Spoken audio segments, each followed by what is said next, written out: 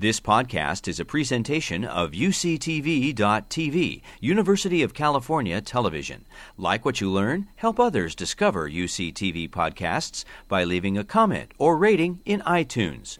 Good afternoon to all of you. Thank you so much for being with us at this inaugural event for the 2015-2016 Chancellor's Colloquium, Distinguished Speaker Series.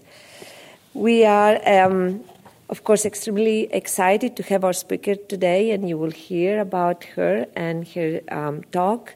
But I wanted to also remind you that this colloquium series was created here at UC Davis to give us the opportunity to talk, of course, about higher education, but also to talk about the rest of the world. And so we're trying to put what we do here in perspective, in a global perspective, because as we know, what is happening around the world now is extremely important to us as well, and it is critical that our faculty, staff, and students are exposed to speakers from not only around the U.S., as we have tried very hard to do, but also from around the world. And we've been very lucky to have a few of our speakers to come from different countries, but different continents.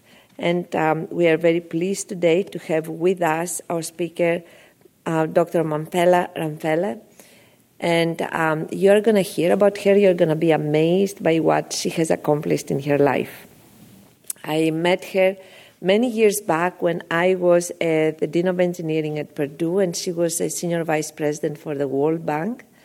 And she was in charge of programs in developing countries. In that particular case was a program in India, or a number of programs in India, and of course in Africa. And I became very impressed by her personally, so I tried here for a number of years to get her to come. Of course, she was very busy in South Africa with a number of activities, but we were very lucky to have her this year. And in fact, very honored to have her start the series for this year, for 2015-16. So the way we run these presentations, these talks, the discussions, is to have the speaker, of course, speak for a short period of time, and then we have a panel.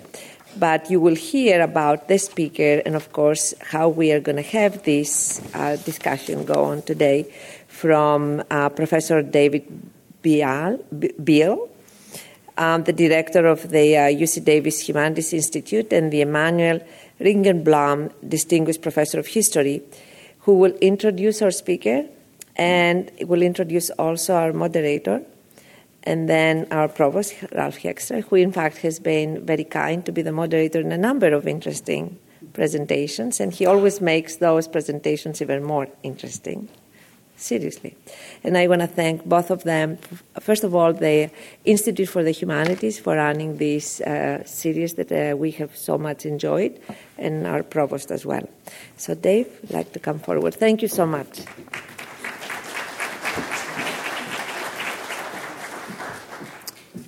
Thank you, and welcome to all of you for joining us for this conversation with Mampela Ramphele.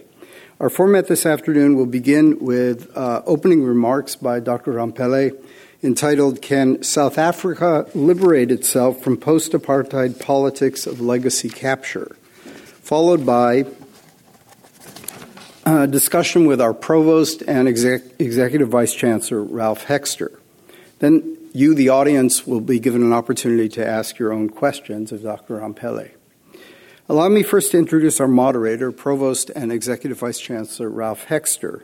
Ralph Hexter is a distinguished scholar in classics and comparative literature, and as an academic leader, he has made it a priority to foster excellence across the full range of disciplines and to promote equal opportunity, diversity, and inclusion for students, faculty, and staff. I'm now honored to introduce our distinguished guest, Mampela Ramphele, an active citizen in both the public and private sectors worldwide.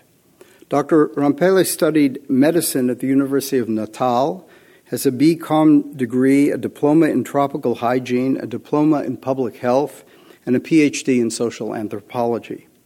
She went on to become Vice Chancellor of UCT, the University of Cape Town, where I actually had the privilege of teaching for a month while she was Vice Chancellor. She then went on to become one of the 4 managing directors of the World Bank. Dr. Ramphele is the author of several books and publications on socioeconomic issues in South Africa. She has received numerous national and international awards acknowledging her scholarship and leading role in spearheading projects for disadvantaged people in South Africa and elsewhere. Thank you for being with us, Dr. Ramphele. I turn the podium over to you now.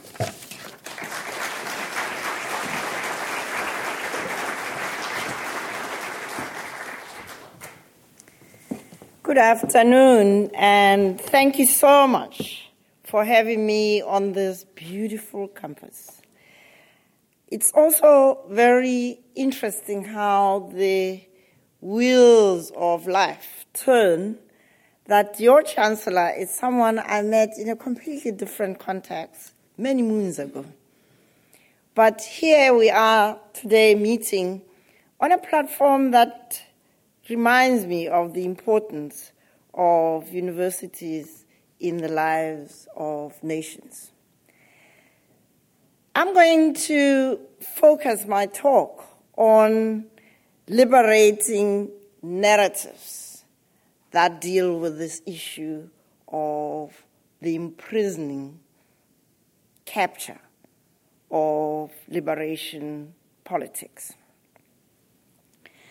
I start by boasting about my country, which remains spectacularly beautiful, with incredibly resourceful and resilient people who are determined to complete the journey to an envisaged country which is non-racial, non-sexist, and a prosperous democracy. But it is obvious to everyone who cares to look that poor governance and systemic corruption are undermining our potential for success. The ANC government, under the inspirational leadership of Nelson Mandela, was exemplary in laying the foundations of our constitutional democracy. We embrace the challenges of the past, acknowledging and confronting its ugliness, and working together to build a shared vision for our country. 21 years later, we now have to acknowledge that we have fallen far short of our own goals. What went wrong? What can be done to reinvigorate the transformation impulse and get our country working again? My view is that the South African citizen, as the owner of the state, has been missing in action over the last 21 years. Too much reliance has been put on the ANC government to deliver on the promise of freedom. The fruits of freedom were enjoyed by citizens, and occasionally they look around and complain when things went wrong. But the job of civic stewardship, of shaping the future, was not done.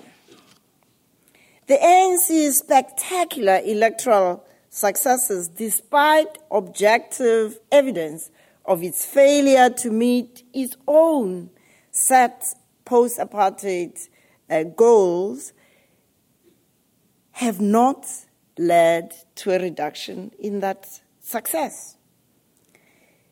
The ANC has successfully positioned itself as the sole liberator of the country with the entitlement to govern.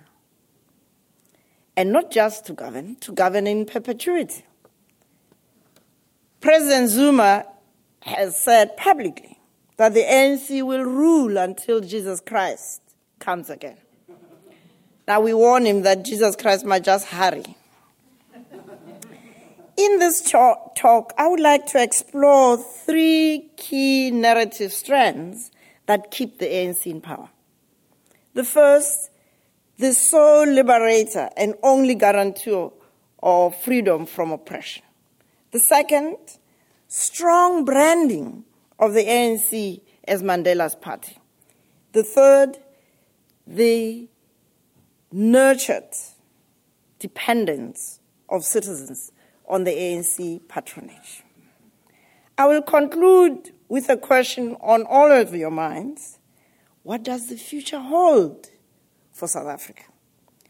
A few indicators tell me that a reawakening is occurring among citizens, and that's what gives me hope. Citizens in many settings are determined to weave anew their own stories to enable them to assume their active roles as the shapers of their own and their country's future. It is my view that it falls on the shoulders of the younger generations to mobilize their fellow citizens to complete the transformation process into the envisaged South Africa that we dream for. So let's start with the narrative thread of Soul Liberator. The central theme of the ANC's powerful narrative is woven around the claim of sole authorship of the successful outcome of the liberation struggle. All other liberation movements and their leaders have either been appropriated by the ANC or written out of our history. The only leaders acknowledged as heroes of the struggle for liberation are ANC leaders. The Mandelas of this day, Oliver Tambo, Walter Sisulu, Ahmed Kathrada, Govan Mbeki. The claim of Soul Liberator resonates with the lived experience of many South Africans. Many have families who have over the years been members and active participants in the ANC, and they only know the ANC as a liberation movement. So, over the last 100 years, there have been direct and indirect experience of the ANC as a liberator. The ANC's performance as an exile movement achieved major successes that elevated its profile internationally. At the UN, it was regarded as the authentic voice of oppressed people. Nelson Mandela's active engagement and leadership of the process of political settlement has also secured the ANC claim of Soul Liberator.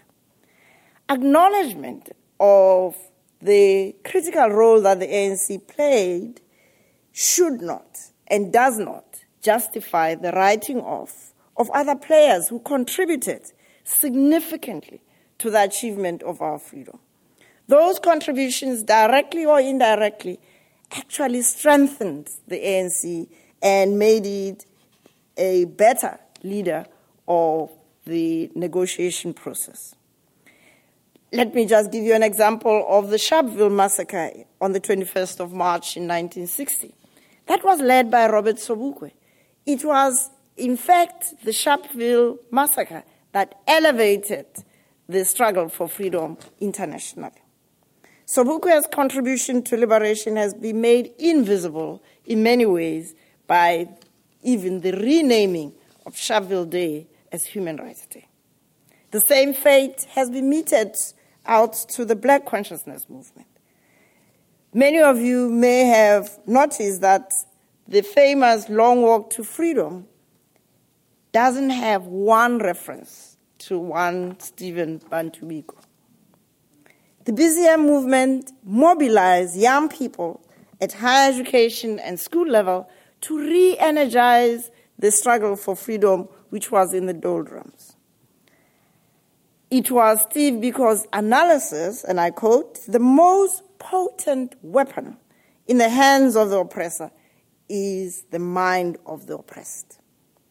If one is free at heart, no man-made chains can bind one to servitude." This remains a truism in my country. The minds of my beloved country have been sufficiently and effectively captured. This time, ironically, by the ANC. President Zuma disdainfully talks about citizens in this way. At a recent Youth League meeting, he said, and these are his words, "Every revolution produces its counter-revolutionaries. Who will tell them if you don't do it?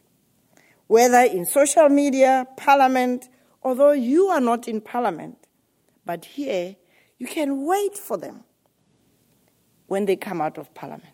Imagine a president instigating conflict with MPs. That's the level of entitlement. The entitlement narrative also extends to the established culture within the ANC of capturing the state. A deliberate process of blurring the lines between the party, the government, the state, justifies the ANC claim to be the provider of all benefits flowing from the provisions of public services. So that's the first narrative, the sole liberator. The second narrative is that the ANC is the party of Mandela. Nelson Mandela has been singled out correctly as a major icon of the struggle for freedom. He was presented as a symbolic figure, and he also acted very convincingly and inspirationally as a figure that people could warm to and feel inspired by.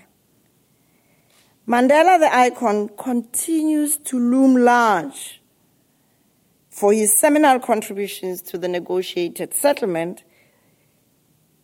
Not even the grave seems to be able to contain his power as an icon. It is the continued positioning of Mandela as inextricably linked to the ANC that makes him an invaluable brand asset. Millions of South African voters, black and white, continue to see the ANC as Mandela's party. Even when people are angry, they cannot bring themselves to use the power of their vote to punish the ANC, because they believe by punishing the ANC, they're punishing Mandela, an unthinkable act. The ANC brand as Mandela's party is also strengthened by the persistence of poverty, unemployment, and inequality in our society, and these remain color-coded. The daily indignities of racism in our streets, in our workplaces, confirm the assertion that white people are not committed to non-racialism and socioeconomic justice. By their own admission, white business leaders have hugely benefited from the political settlement, and they've made no major sacrifices either before, during, or after the struggle. On the contrary, the Global Financial Integrity Report of 2012 shows that in that year alone, the outflow of illicit rands from South Africa amounted to $147 billion, which is $29 billion. And we as South Africa are ninth in the world in terms of these illicit flows. And when you calculate what that money could have done, you could have funded 1.9 million students in our higher education system. These illicit flows happen because of the abuse of the transfer pricing mechanism of many of South African companies that have got their headquarters in other parts of the world. This becomes grease to the mill of those in the ANC saying, we cannot provide all of what's needed because of continued apartheid and white racism. The reconciliation between black and white would be made much more difficult unless white people also come to the party and make their contribution to the building of a non-racial South Africa. The third thread, which keeps people captured in the past, is the dependence of citizens on the ANC government. South Africans, black and white, have no experience of democratic governance. The majority of citizens really don't know how to be a citizen with all the rights and the responsibilities that are set out in our Constitution. But the practice of democracy is foreign to all of us. The idea of citizens as stewards of the democracy is not part of our culture. And so citizens leave those in government to pretty much do as they like. And the ANC has deliberately neglected civic education. When I was at the World Bank, there was a great friend of mine who was running the education department then, and he said, how can we have this civic education, Mampila, that you're talking about? And I gave them copies of what different countries do. It doesn't suit them to have citizens who understand their rights and responsibilities. But if that was all, it would be one thing. In addition, the ANC has failed to educate or to create an education system that would create citizens appropriate for the 21st century. And having failed to educate our young people, not because of lack of money, but because of a philosophical orientation that's very much old school. The ANC, having failed to educate and train young people, has also deliberately created a culture of dependency among citizens. The pretext is that they are correcting the injustices of the past. We have social grants to 16.5 million South Africans out of the 53 million. 11.5 million of those are child grants. These are for all children up to the age of 18 years. Now, you would think, well, that's not a bad thing, but how much is a child grant? $23 a month. Now, what can you do with $23 a month? So what it does is to create a false sense of security. And the worst aspect of it is that the child grants are increasingly going to underage single moms who are dropouts out of our school system. So this fuels a vicious cycle of weak, poor families. But if you think the patronage system only applies to the bottom end of the pyramid, wait again. It also benefits those higher up in the power hierarchy of the ANC, starting with those at the top. The president, of course, has just built himself a palace. Those in cabinets help themselves in different ways. The loyalists in the private sector get the largesse of all government procurement.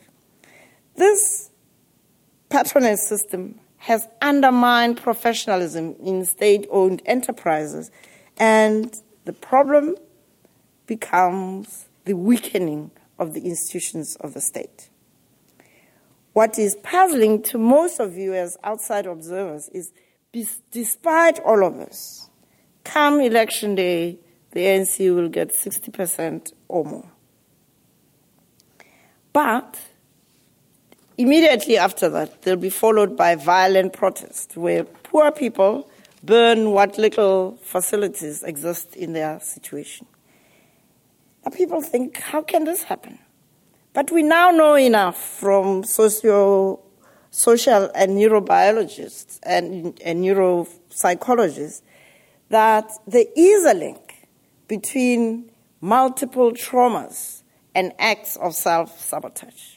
And that's visible in my country.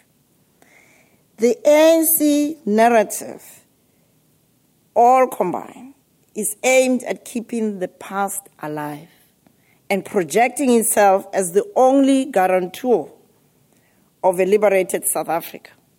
And they exploit this multiple wounded mental condition. The ANC is, to paraphrase Steve Biko, using the most potent weapon, the mind of citizens, to keep themselves in power in perpetuity. So, what does the future hold for South Africa? Africa's citizens, not just in South Africa, all the way up, including Uncle Bob next door. The only thing that's going to make Africa realize its potential as the lions on the move, as McKinsey's study of 2010 said, is active citizenship. My engagement with the establishment of the citizens' movement in 2011 and then Ahang SA in 2013 was motivated by this desire to say to my fellow citizens, we can do this. Active citizens are essential to holding those in government accountable. And the critical question we face is, how do you mobilize people? My idealism propelled me to devoting a lot of time, energy, and personal money to mobilize citizens. And I was naive to believe that when people say enough is enough, they mean it. They didn't. And that was an expensive mistake. But failure is the greatest teacher. What went wrong? And what have I learned? First, I underestimated the power of the ANC narrative and the amount of time it would take to raise the level of consciousness of citizens to the point of overcoming it. Second, I failed to form coalitions with the smaller parties because they too have bought into this narrative that there will always be minorities.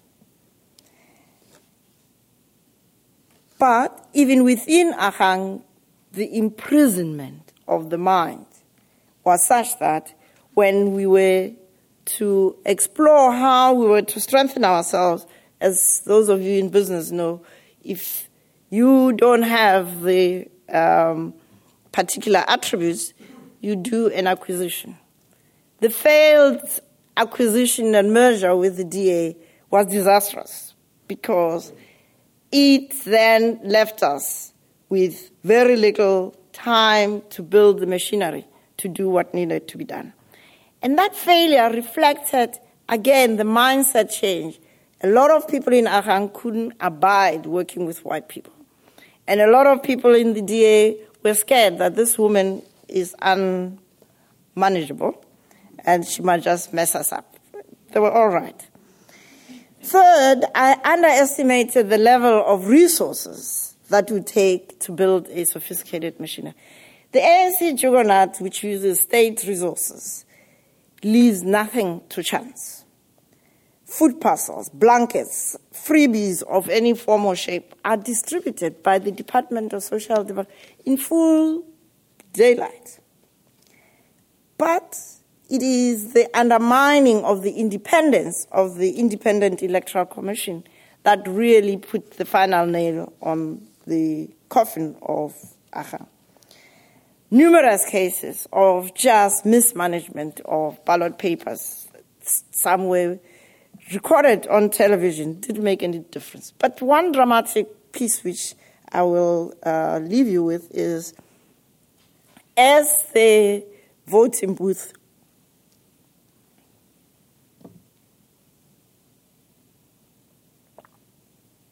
was closing in Zanin, which is an area where I had been restricted to, and it was known as an Ahang stronghold. 3 gunmen burst into the voting booth and wanted to appropriate the 5 ballot boxes. Fortunately, the police who were there, who were sympathizers of Ahang, because some of them were young men and women that I had actually looked after when I was a doctor there, they stopped it and got the boxes into the magistrate's office. They're still sitting there. No one has ever been charged, and those ballots were never counted. Now, that's not an excuse for not having been able to do better, but it gives you a flavor. At the heart of the failure of alternative parties is the failure of young people, who are the majority across the country, to come out in their numbers to vote. I had occasion to meet many of these young people. high school students, university students, dropouts, and so on, and asked them what happened. Well, I didn't think that my vote mattered, said one. Others, well, I spoiled my ballot because I couldn't disobey my parents who said I should only vote for the ANC, but I couldn't bring myself to vote for them.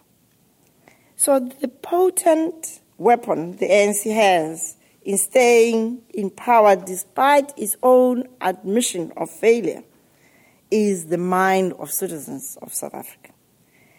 So the intergeneration perpetuation of this notion of the ANC as the only party is something that's going to be with us for a while unless we do something about it. So the reawakening of activism within the higher education sector, some of you may have seen some of it, gives me hope that young people are at last waking up to say, we have to finish this journey of transformation. Young South Africans need to be supported to go on this journey of healing, just like we did in the late 60s. They now have to take up the struggle. This healing work is going to involve my generation that fought for freedom, supporting the generation of my sons, so that we can together heal the wounds of the past which justify this capture that the ANC has over South Africa's politics. We need to have strong networks of support and healing circles. Let me conclude. I remain optimistic that my country will one day become the country of my dreams. A much more focused human consciousness-raising campaign to acknowledge, express, and heal the wounds of the past would free my fellow black citizens from the inferiority complex that has reasserted itself in South Africa. We also need a consciousness-raising process to free my fellow white citizens from the superiority complex that prevents them from engaging in a mutually healing process with black people. This healing process would allow the future to emerge from our ugly past. It is these possibilities that keep me hopeful. Thank you.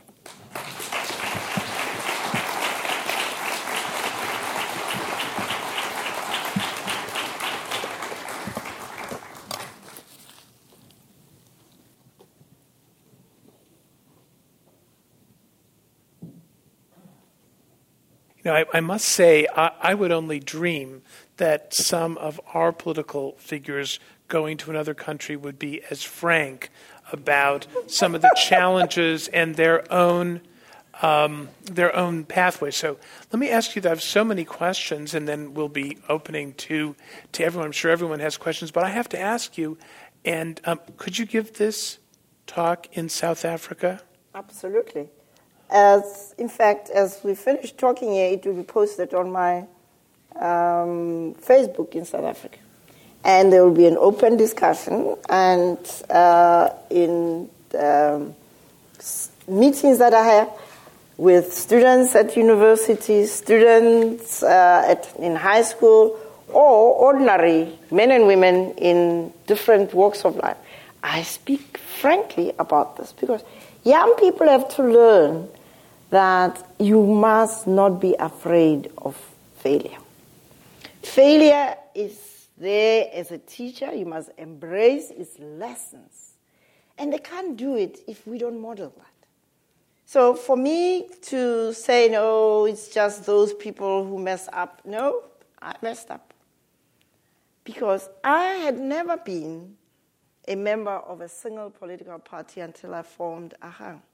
So I betrayed my own intuition that kept me away from being a member of the ANC. Mandela tried to get me to be a member of the ANC in the 90s so that I could join the government. I said, I would love to help and be a member of your cabinet, but as an independent person. Of course, the ANC would not hear of that. But I felt strongly enough about it that I forgo the opportunity to work with him. But the desperation to which South Africa has been pushed by the ANC incompetence and corruption is what got me to take that desperate step. Remarkable. I mean, when I consider the discourse, the public discourse here of politicians, I think one rarely hears someone speak of failure and independence, but we'll come perhaps around to that. Again, you've done so many different things. Your pathway is really remarkable, and I know that, you've kept us and we want to be at that level of systems and nations, but I have to ask you, tell us a little bit about yourself. What was the energizing force that got you on this pathway through your own education and to master so many different areas? I was fortunate to have been raised by two teachers, primary school teachers. So the idea of learning is a lifelong mission. And also I grew up early on understanding that physically I have zero competence, but I knew that there was something between my ears. And so my parents were pushing me to really reach whatever height I wanted. And I was fortunate also that when I went to high school, I found teachers who were really committed to helping me reach my dreams. It was a restricted time of the life of my country. So I became a medical doctor because my science teacher, who was a white man, said, "I'm sorry, I wanted to be a chemist." He said, "I'm sorry, you will not be able to get a career as a chemist. I advise you to do medicine." So I didn't do medicine because I wanted to help people. I did medicine because it was the only best option that would allow me the independence, but also that would utilize my love for science and mathematics and so on. So as soon as I had the options opened, which was in the early 90s, I went to the University of Cape Town and became a researcher, and one thing leads to another, but one constant. So my careers look very desperate in terms of different things, but there's one common factor: the desire to get my country to become the best that it can, and for me to play an active role in that regard. So as a researcher, the job was to ask those uncomfortable questions. How can you have men grow up living in little dormitories and you expect them to be respectable men and fathers and so on? So my PhD thesis was about space.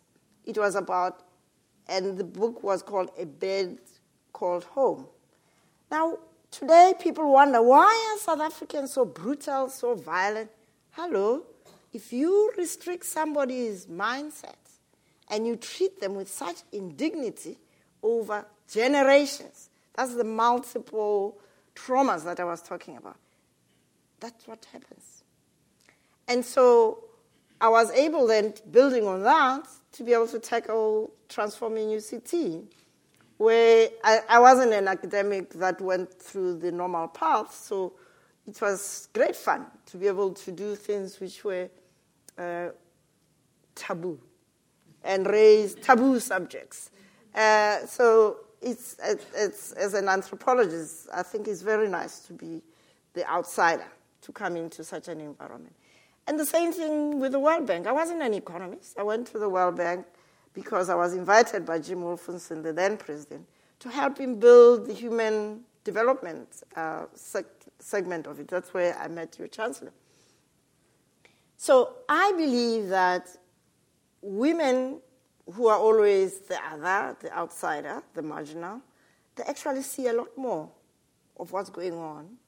And if they have the courage to engage, then they can do much more than men who tend to be afraid of this is not proper. And of course, I have to also admit that I come from a long line of very strong women. My great-grandmother, who was our childminder, my grandmothers on both sides, my mother. My mother was something else. Anyway, so that's me. Fantastic story. And I have to say I agree that having that distance, being a bit of an outsider, can really help and contribute to. So actually, I wasn't your last segment of your narrative there about your role and your opportunity as a woman, and also some of the great female leaders in your family. Let me ask this: in South Africa, and all these questions, I mean, I'm certain to reveal a lot of ignorance. What is the role of women in politics and in the ANC? And is there a hope that there can be a renewal from that direction? Well, we have the great honor of having the foundations of a real egalitarian society in our constitution. And during our struggle for freedom, this outsider, this outrageous kind of voice was able to introduce the issue of gender right into the middle of the struggle. People said, no, you're going to divide the struggle. Excuse me, I'm black, I'm woman, which part do you want to have today? So we had to look at the intricate complexities of social relationships in a society which was not only racist, sexist as well, and very, very toxic masculinity is what is the narrative in South Africa, and the kind of cultural formation which creates great difficulties. Now, today we've got a constitution that says men and women are equal. You go to parliament, you see quite respectable numbers of women, about 40-something%. You go to parliament, you go to the cabinet of South Africa, you see probably about 30-something% women. And you go to many institutions. Women are visible, but are they audible? Are they effective? Within the ANC, absolutely not. I mean, during that time when I was going around the country campaigning for AHA, ANC Youth League women were saying, South Africa is not ready for a woman president. Hello? Did I hear that? Yeah. And now, this year, because they are preparing for the ANC's 2017 internal elections, and the story is that Mrs. Zuma, who's at the AU, might be put forward as the leader of the ANC. Suddenly, the ANC is ready. I mean, the country is ready for a woman president. So, women are not only important in terms of the numbers they bring. It is their transformational leadership that really matters. You can be few women, but if the thrust of your leadership in an organization, whether you are alone or with just a few of you, is transformational, you can have much more impact than a situation as we see it now in South Africa, where we've got a parliament that sings the praises of a man who has stolen my money and built a palace for himself. The people who are doing the defending are the women. You know, there's so many things I admire about South Africa. I mean, really, the narrative of liberation. And yes, there's violence for sure, but really when you consider the pathway, one of the most remarkable narratives of certainly our lifetime. And one of the things that I've also deeply admired, and some countries have done it, some have not, is the degree to which it has come to grapple with its past. And I'm thinking of the restorative justice, that whole system. Could you talk a little bit about that? Because I think that's really quite remarkable. Well, I think the contribution that Mandela made to South Africa was really to drive that agenda of reconciliation, of facing up to them. And the reason he could do it is that he took the 27 years of loneliness, of frustration, as a time for personal growth. The Mandela who went to jail is not the Mandela who came out. And that is important because when you have transformational leaders don't become transformational because they're dealing with this rule or that, it starts inside. And so you can then lead with conviction from your own personal journey. The Truth and Reconciliation Commission, which was established in the mid-90s, was an opportunity for South Africans to acknowledge the wounds and to give those who were the perpetrators of gross violations of human rights to ask for forgiveness and to ask to give the victims the opportunity to actually get their grief addressed. I believe that it was an important step towards our healing. I also have to say to you that I lost the battle of trying to add to that gross violation of human rights a window for socioeconomic violation of rights, the violation of socioeconomic rights. Because what's happened now, as I described, with these very wealthy white business people, they've just, many of them said, well, yeah, mea culpa, and off they go. It costs them zero. And they're wealthy, they're living happily ever after. The women, and there are 77,000 of them, who were active in that healing process of they've lost their husbands, their sons, their daughters, their relatives, are still waiting. Even the reparations which were voted by Parliament have yet to be distributed to these women. So there's been a kind of adding salt to the wounds of South Africans who were generous with their forgiveness but did not actually get to meet the just returns, at least in terms of restoration of their dignity. And so the difficulty we now face in South Africa is that the gap between rich and poor is growing, and the anger about the perpetuation of poverty and the unemployment, and the largest segment of the population that's unemployed are young people. In rural areas, it's up to 70% of all young people. Because with a poor education system, a corrupted skills development program, young people are really left hanging. And so the violence that scares me more than anything else is the brutal, intimate violence, domestic violence, partner violence.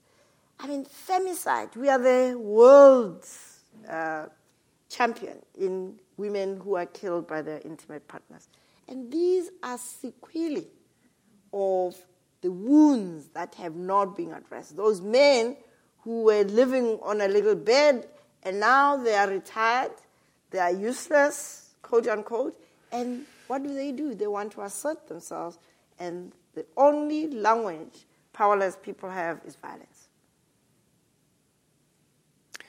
I know, given the range of topics, I know we'll go to many different places, but I have to ask from one vice chancellor to another about higher education, and in particular, how in there are multiple stages since the end of apartheid, but how has higher education evolved, and is it beginning to offer a broader sector of the young people opportunities for upward mobility? Yes and no. Yes, in the sense that obviously all the universities are now accessible theoretically to everybody. But no, because if you mess up the education system at the schools level, you limit access to universities. I mean, the University of Cape Town, which is my university that I really, even today, I still feel I left part of my heart there. I was checking the other day and looking at their statistics. Black African students are still a minority. It's shocking stuff. And it's not because anybody is standing there at the gate and saying, don't come in. They just don't have the level of grades at the high school level to get in. And those that scrape through into the system don't make it.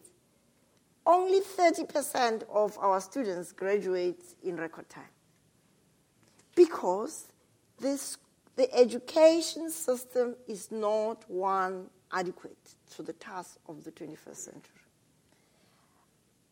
And that is, I believe, I'm going to use a very strong term, it's genocide. Because it's not as if this failing education system is failing because we don't know what to do. One, we have the resources. There is an adequate budget, which gets pilfered. Second, the teachers, and you cannot raise the level of the quality of education above the level of the quality of teaching. I say so because my parents, who were teachers with very little, but because they were dedicated, they made us into who we are. Teachers in the majority of poor schools, that's in 80% of the schools, are members of the South African Democratic Teachers Union, which is an affiliate of COSATU, which is an ally of the ANC. So if you're going to rule until Jesus Christ comes, you've got to have all your troops there. So they just are not interested in the business of teaching. They're interested in how they can position themselves within the ANC, so they go to parliament and end up, as some of them have, in the cabinet of Mr. Zuma. So we are failing young people. And so if the school system is underperforming, clearly it will have an impact on the higher education. Having said that, my colleagues in the higher education system also have not risen to the challenge. There are still universities that are teaching without any thought as to how you can make sure that the programs that you've got in your university system actually help young people to understand who they are, where they come from, and how they are connected to the rest of the continent and modernity. And the issues of sexual harassment, racism, and so on, they're there. You look at the profile of academics in South African universities, still predominantly white, still predominantly male, in 2015. Now, this is a problem which is going to be with us for a while, but it is not an insurmountable problem. So we have work to do in South Africa, and that is why I believe that the only way we can get traction is to get young people who are the ones who are bearing the brunt of what's going on, this poor governance and corruption. To be them, like in our case, we stood up and say, we are no longer non-whites, non-Europeans. We are black, we are proud, and you better watch out. And the young people today must say to us, the golden oldies, we now are taking charge because you have failed and you are failing us, and we would like to have a society that lives up to the dreams that are captured in our Constitution. So one last question before I open it up, and though I will say, since I'm the moderator, I reserve the right to insert questions later if I can't help myself. But one of the things that's both I see mobilized both by forces of change here, especially young people, and sometimes people that I regard as, or movements I regard as resisting change, are new forms of media, social media. How is that playing out in South Africa? Big time. Because even not so smartphones can really work. I I think that young people in South Africa have the means to communicate. What really is the impediment is this mindset problem. You know, people are so imprisoned by poor level education, so they lack the self-confidence to even initiate conversations around things that bother them. And when they do, it is around very mundane things and things that really don't build. But there is a really exciting development in the higher education sector where students have raised their voice and say, is this all? No, we need real freedom. So those are university students, students at technical, and they are using social media. They are communicating and spreading the momentum. So it started at UCT, it's at Wits, it's at Stellenbosch, and Stellenbosch University never thought that anybody would be able to stand up and challenge the hegemony of Afrikaans, which is the language of modified Dutch, which is there. And these young people are not afraid. And they can communicate with someone at the University of Johannesburg and say, we have in this, and can you come down? And it's coming. So what is important is they need to act as civic stewards and not destroy, right? The problem with the movements like Occupy or even the Arab Spring is when it becomes destructive. Because that's what you are destroying are your assets. And so what is needed is my generation to not say, oh, what are these young people doing? But to encourage them and remind them that they are now the leaders they are waiting for, and therefore they have to act in ways that are appropriate for civic owners of the democracy.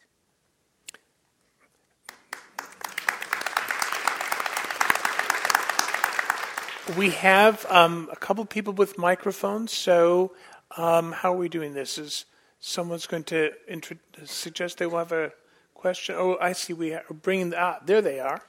Okay, I've got it. So please come up to a microphone if you would like to ask a question. Professor Ferguson.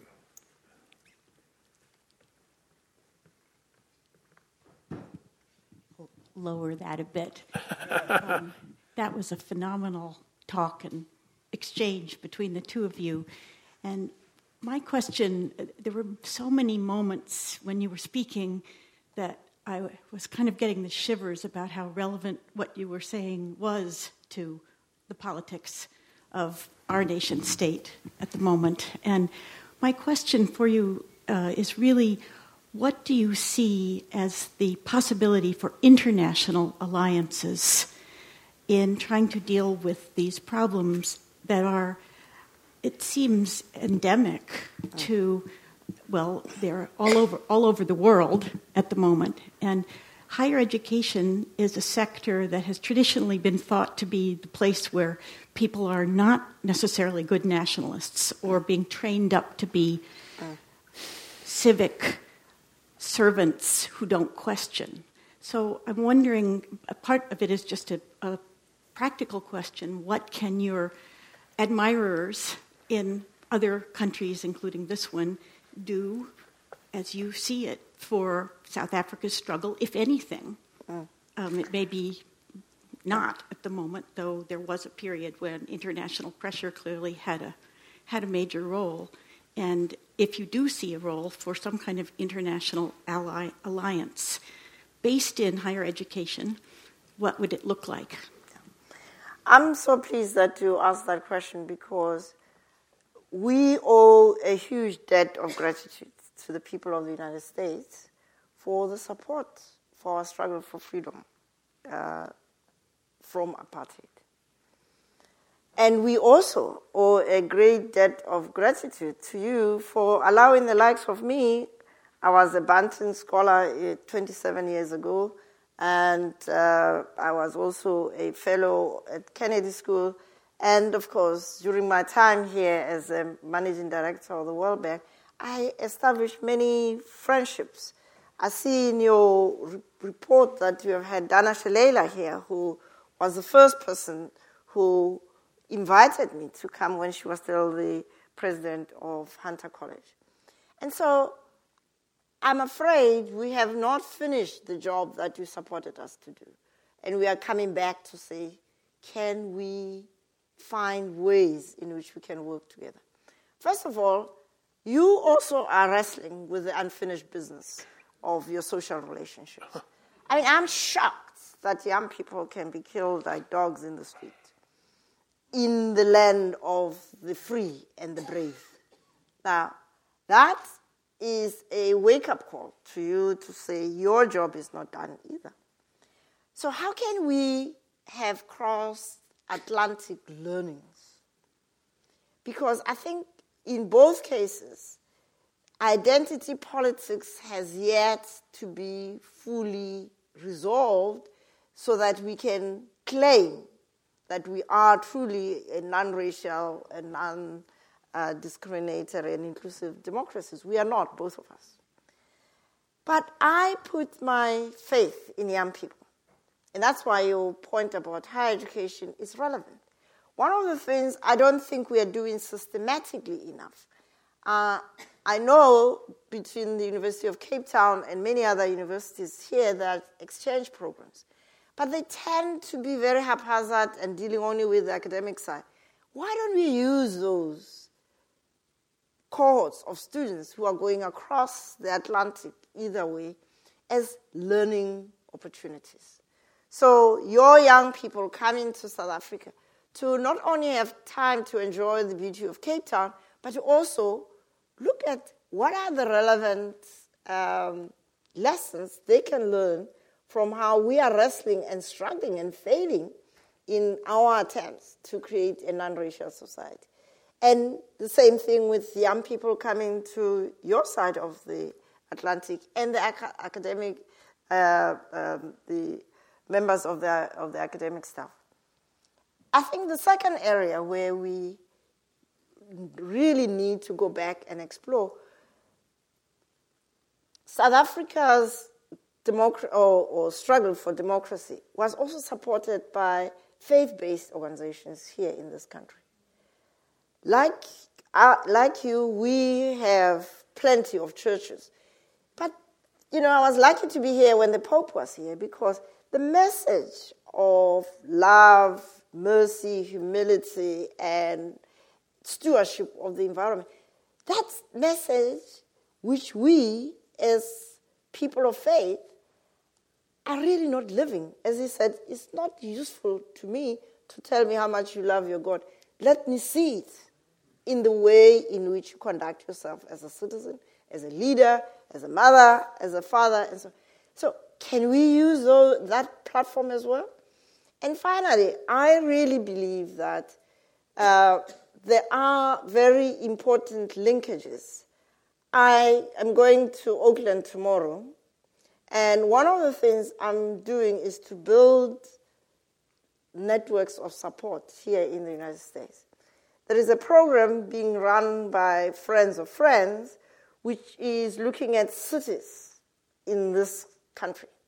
Because in the 21st century, as you said, people are connected. And the cities are really the new nodes, so we're going back to city-states, as it were. And yet, every city, in both your country and mine, the marginalized people are the majority people. Stuck away somewhere in Dorchester, in Boston, where I've just been, or in Cape Town, the most beautiful city in Africa. You arrive at the airport, hello, here we are, we don't do equality here. So can we find ways in which we have cross-learnings? And I know for sure that I'm going to follow up with some of the things that people are doing, which are very exciting in Boston, which I'm going to want to take home to look at. Having said that, the value of the rand is through the floor, so we are going to need financial support, both for these exchanges in the higher education system, but also for these learnings at community level, because we've got to mobilize people, parents to take charge of the schools, citizens to take charge of the cities. It's not going to happen because some leader somewhere, heaven forbid, Donald Trump, is going to rescue us. It's not going to happen. We have to be the ones who put people in positions of leadership, knowing we will hold them to account. David. Yeah, so I want to ask you actually a very specific question that relates to your original training as a medical doctor, and that's about the HIV epidemic. I think it first became clear to me, someone who's visited South Africa a number of times, that something was really wrong with the ANC when I saw their reaction under Thabo Mbeki to the epidemic. And I'm wondering if you could tell us more about how that's gone. Is there any improvement in that direction? What are the challenges that are left? You know, if you were to pick an epidemic that would really trip South Africa's progress to democracy, that is the one. Because it presses all the wrong buttons. First, it's a sexually transmitted disease. We don't talk sex, we just do it. South Africa is a very conservative society. So that was a big thing. Second, the majority of people inevitably were black people. So again, the stereotype of the promiscuous black person. And third, the ANC and other liberation movement, but the ANC was the majority of people who were in exile, came back carrying the disease. Now, these are liberators. How dare you say that they're bringing this deadly disease with them? So we had a big, unspoken trauma, going back to that multiply traumatized society. So Thabo Mbeki decided to shut down this discussion. It must not happen. And so Mandela, who was at the time really like a president, and Mbeki was the prime minister, did not pay enough attention to it. But when it hit his own son, it gave him the opportunity. It was a horrible thing to say, but he seized that opportunity and said publicly, my son died of AIDS. So the taboo, the silence was thrown out of the door. What's happened since, thanks again to the international community, is that obviously during that time of denialism, we relied on the outside world to support people to get even the basics. I mean, countless people, millions of people died in South Africa because of that. And as a result, part of these problems of underage moms, these are girls who had to look after their siblings because they were all orphaned. And so the impact of HIV/AIDS in South Africa is really devastating. The social fabric has been torn and it's difficult to knit it together. And we could have, if we had a good healthcare system, a good education system, and a social welfare program which was a proper safety net and not an election machinery. And so right now we have HIV at a level where it's somewhere in just below in the overall below 10, but in terms of pockets, the young women between 15 and 35, we're looking at 30-something% prevalence rate. I mean, it's horrific stuff. And so we still have a big problem of HIV/AIDS, Yes, now there's free treatment all over, but to get to a clinic that works, where the drugs are there every day, is the problem. Of course, if you are me, you will be able to go to a private hospital or to get to a clinic that works in the suburban areas. And so, again, HIV/AIDS follows the same pattern of those who are marginal not only have a higher infection rate, but they get the least quality treatment. Why don't we alternate microphones? I know there are people ready to come up to each one.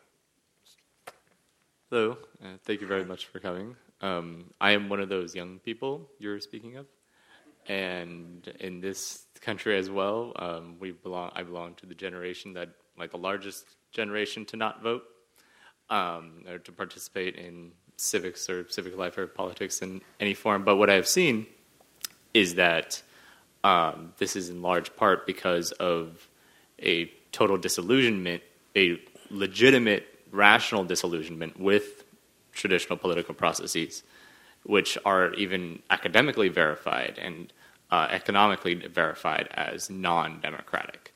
And so what we've seen in student activism, both here and globally, is a circumventing these traditional civic routes towards routes of civil disobedience, towards routes of direct action. We see this in Mexico and Chile. We see it on this campus, and we see it in this university system.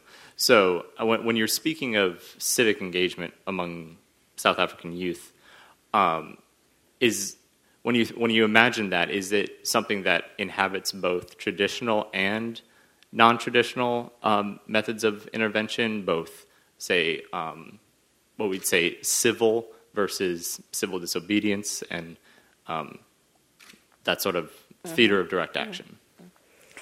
Well, I'm very fortunate to have networks of young people that I work with.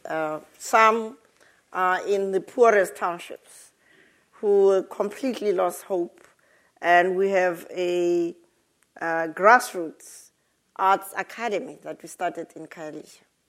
Again, going back to the question of money, we can use some money.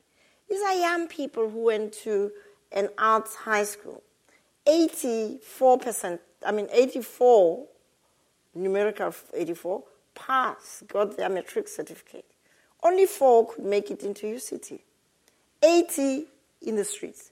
Now, you can imagine what's going to happen after a few months of frustration.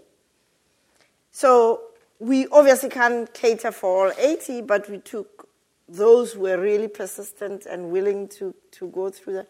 So we've got a real startup academy of about 15 young people.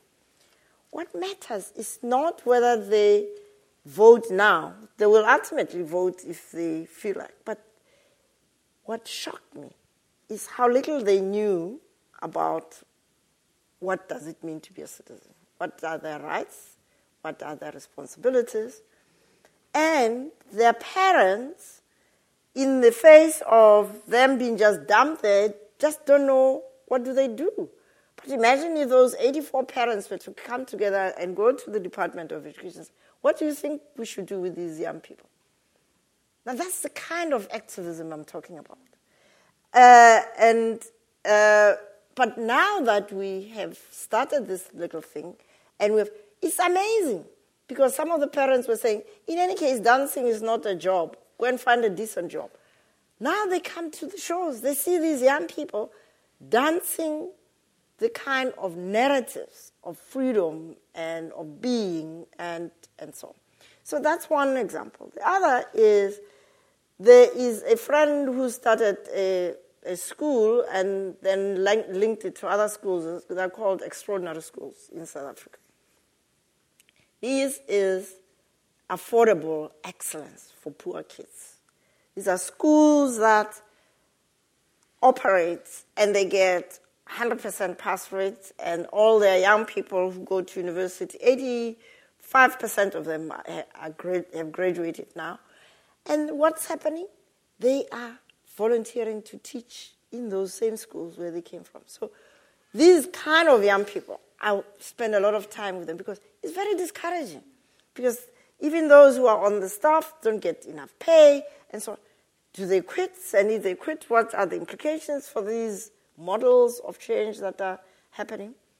But I think there is also a level of engagement that I'm talking about, which is if you grow up in a South Africa where you can't even talk about HIV/AIDS, there is a toxic masculinity. You are a man. How do you define what it means to be a man? You are born and bred in a family where only your mother shows up. You don't even know where your father is if he's around. Or he's around and very violent and brutal. How do you become a man? Where's your role model? So we have circles where we talk about those things. Because I don't believe that we can afford the kind of feminism which talks about strengthening young women and forget about their men. I mean, I also am biased because I've got 2 sons. But the reality is helping young people to define what it means to be a man and a woman in the South Africa of today is also part of civic activism. And getting the gogos and the grandfathers to be part of those conversations is really what I'm devoting a lot of my time doing. So I think we underestimate what is possible. Here at UC Davis, imagine if you as young people, and that's what I liked about the breakfast I had this morning with young people from cultural studies, atmospheric science, and ecology, etc., and anthropology. This cross-disciplinary pollination is so important. But going beyond just doing it when you have a guest, how much do you do it on campus? To talk about the things that really you have just raised now. Instead of waiting for a crisis, when you are really angry, then, of course, it's not a good time to talk. So I really believe that young people have to take advantage of the space, particularly the space in higher education, which is what we did, to say, hey, we are it. We are the leaders who must take this country to a different place. I think there was someone, yes, please. Thank you so much for this talk. So I was really struck by your use of this idea of narrative and the power of these narratives, and then your frankness about failure. And I wanted to pivot and kind of ask you about the possibilities for new narratives. So if you had to imagine what kinds of new narratives would be useful for this younger generation that you're sort of calling to take up this project, if you were imagining that narrative, what are 1 or 2 things that you could say that you got right and that the ANC got right, so that as they were moving forward, they had a sense of the history that they were coming out of as they were imagining, well, what new and better things do we need to do? Well, I'm encouraged that even without my intervention, those new narratives are coming out. There is a 17-year-old young woman who said something to this effect, that we as women are forging new ways of talking about who we are and where we're coming from. And she then says, I now know that when people say that I am threatening, it's because I am threatening. Because we women, this is 17-year-old, we women no longer know our place. So the very act of being free as a young woman to talk. I don't know whether you've ever looked at Albert Camus' statement about how do you become free in an unfree world. And he says the only way to be free in an unfree world is to be so outrageously free that the very act of freedom is rebellion. Okay? This is what I'm seeing with these young people. So when we meet and talk, we don't talk what the ANC is doing or not doing. No, we don't have time for that. I'm doing it here because I was asked to do it. What we do is to talk about what is their sense of the kind of South Africa they would like to see and what is their role in it. A lot of them wrestle with their own self-image, their own self-concept. We've gone back to horrible names like beauty and Christmas and stuff like that. So they have to deal with that because you can't be a transformational leader if you haven't figured out that, in fact, it's not your fault that you were called Christmas. But then I ask, what can you do about it? You can, in fact, go to Home Affairs and rename yourself. But they don't even know that. These are university graduates, okay? So we deal with these things in order for them to be comfortable. Because I believe that young people really wrestle with so much. Imagine growing up in a family which is broken, dysfunctional, and you make it to university against all odds, and you end up in a job where you are treated with disrespect. I mean, where does it end? And that's why I believe that what is needed of my generation is to be the bridge between the old way of being South Africans and the new way that they, the young people, must help articulate and shape. But they are going to meet up with a lot of pain, a lot of trauma that we, the generation that's been there, done that, bought the T-shirt, have to be there to accompany them. And so I have no doubt about the narrative story. There's also another young woman who said, the only way we will be able to transform our society is to do what she says her mother and her grandmothers used to do, which is to tell beautiful stories. Beautiful stories about ourselves and about our mothers, our grandmothers, and to be filled with the love of that beauty. Because when that happens, you don't go out there looking for love. There is so much of a well inside. So my engagement with young people is not to judge them, but to help them see this beauty inside, to tap into this well inside them. And it can be pretty empty when you are bashed left, right, and center. But we've got to keep the hope that there is, in fact, a way in which the country that we dream about can be a reality. But it's got to start where you are.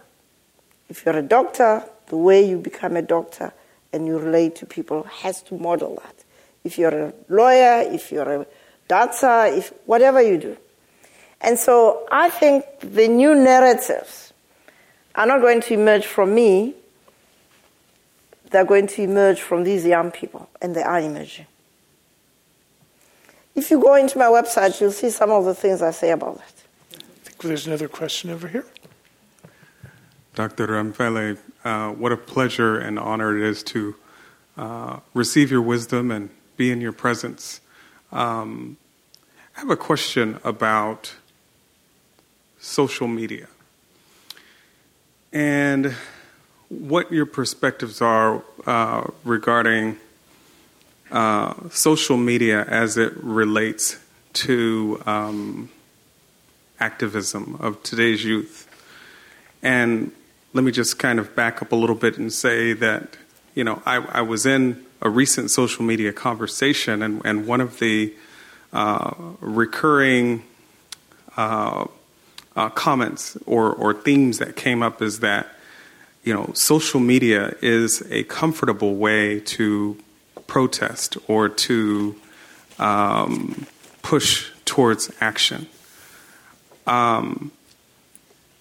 And because it's comfortable, a lot of times the action or the results that we would like to see, happen, don't happen. And so I'd like to hear about your perspectives about how social media either helps or hurts in this direction towards a new South Africa. Oh my God, my cell phone came on at the most opportune time. That's okay. Well, I really believe that social media, like any tool, can be a positive or a negative tool. It's a facility that we are blessed to have in the 21st century. And the way I have seen young people use social media positively is when they have a network that starts on whatever program, which is that, whether they're graduate students focusing on a particular project or professional young people, young women who just want to have a network of support because it's really tough out there in the working environment. And then the media, the social media platform becomes a place where people, we have in South Africa, I don't know whether you have it here, called WhatsApp.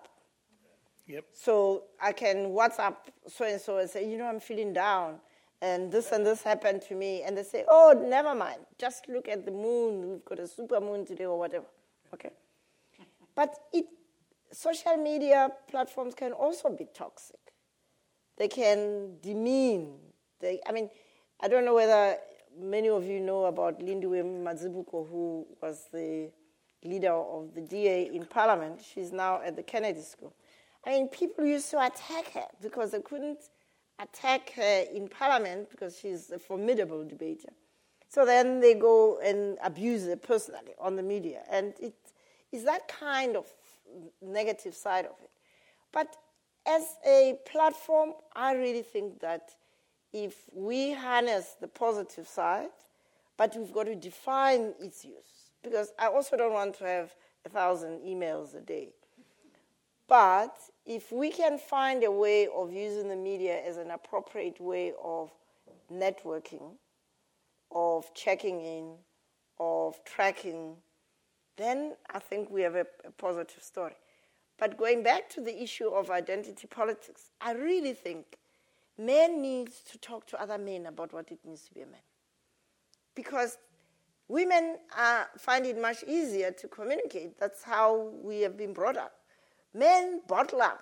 And the next thing you know, in South Africa these days, policemen shoot their families and then shoot themselves. If only that person, instead of doing that, were to call a friend on a WhatsApp and say, I'm feeling like death and so on. We have to harness the positive side of it. But I also think the media, we need to accept the fact that people who had no access to information, today they have. And these are poor kids, even in the back of beyond. They can be able to connect with what's going on in the world. And in my village in Limpopo, a young man who's a successful businessman has also set up a computer lab in that village school. Now suddenly these young people can do homework, can do this, they were doing homework. Now they don't have to be looking for non-existent books. They now can actually get into the web. So I'm a great believer in the power of the media. I think, like everything else, we've got to harness its positive side, but then help young people to negotiate the dangers of getting into those sites where people really get into trouble. One of the nice things about the Chancellor's Colloquium, we'll also be able to carry on in a conversation at a reception, but we have one last question for this space. Hello. Good evening, Dr. Ramphele. Hi, my beloved. How are you? Good. Missing.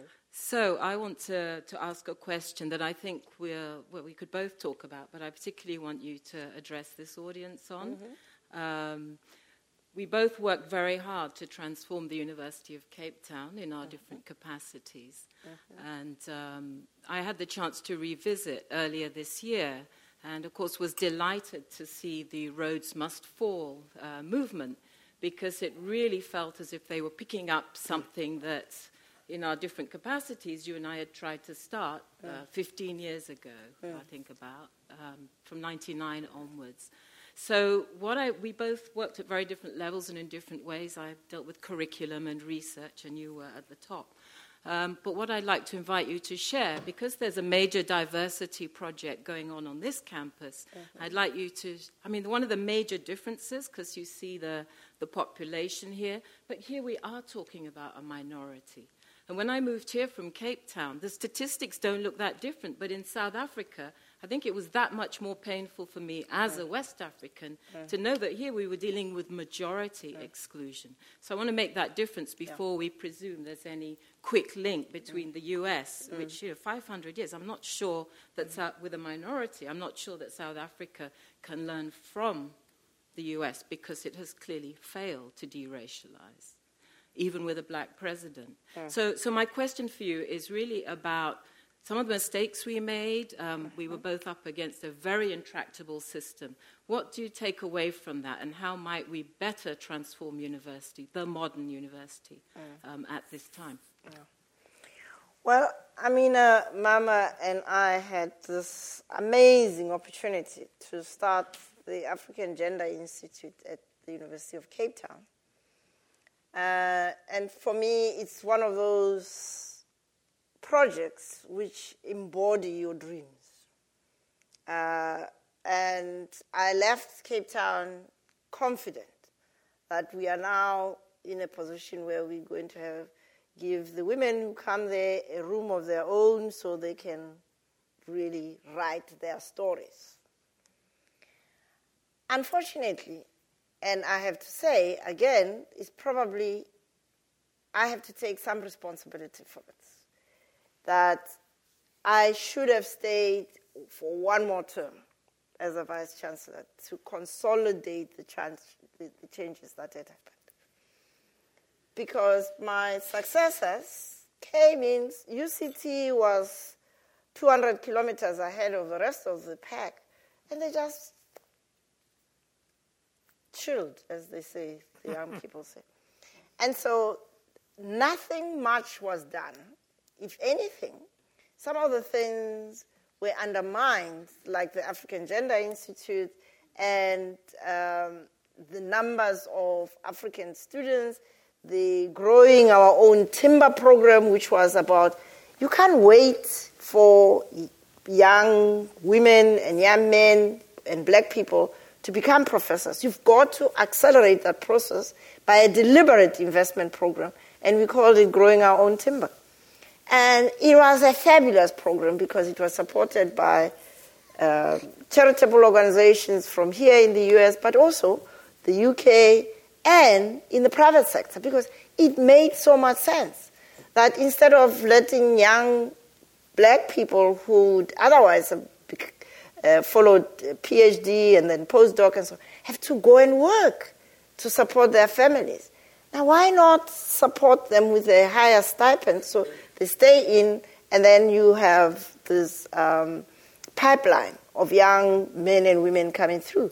And the Gender Institute was precisely to be the space where we talk about these toxic masculinities, the positive masculinities that are emerging, and of course, how do we embed the feminine values which are there in the saying of Ubuntu, I am because you are. That's what that Ubuntu is all about, those feminine attributes.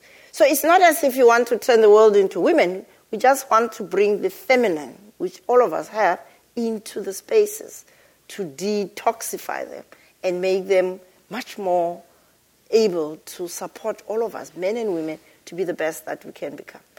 So I believe that the University of Cape Town relaxed after 2000, and they are paying the price, and I'm very pleased with the Rose Must Fall movement. Because then I went and looked at the statistics. I was shocked to find that black African students are still a minority.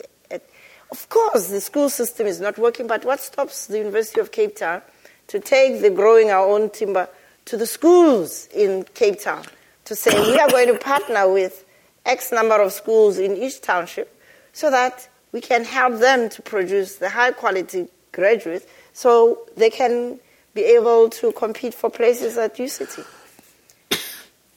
I think they now have a second chance. I'm not so sure that we have transformational leadership at the top of UCT today. And so the university community, and I'm an alumnus who has refused to get engaged because that is talking or ruling from the grave. But I would hope that other alumni will come forward and say, hey, it ain't working. We've got to actually find the kind of leadership that can take us to the next step. That's what's needed. And it can be done, and it would work because the infrastructure is there at UCT. The goodwill is there. The problem is leadership. Would you join me in thanking our guests for a remarkable time? You've been listening to a podcast by University of California Television. For more information about this program or UCTV, visit us online at uctv.tv.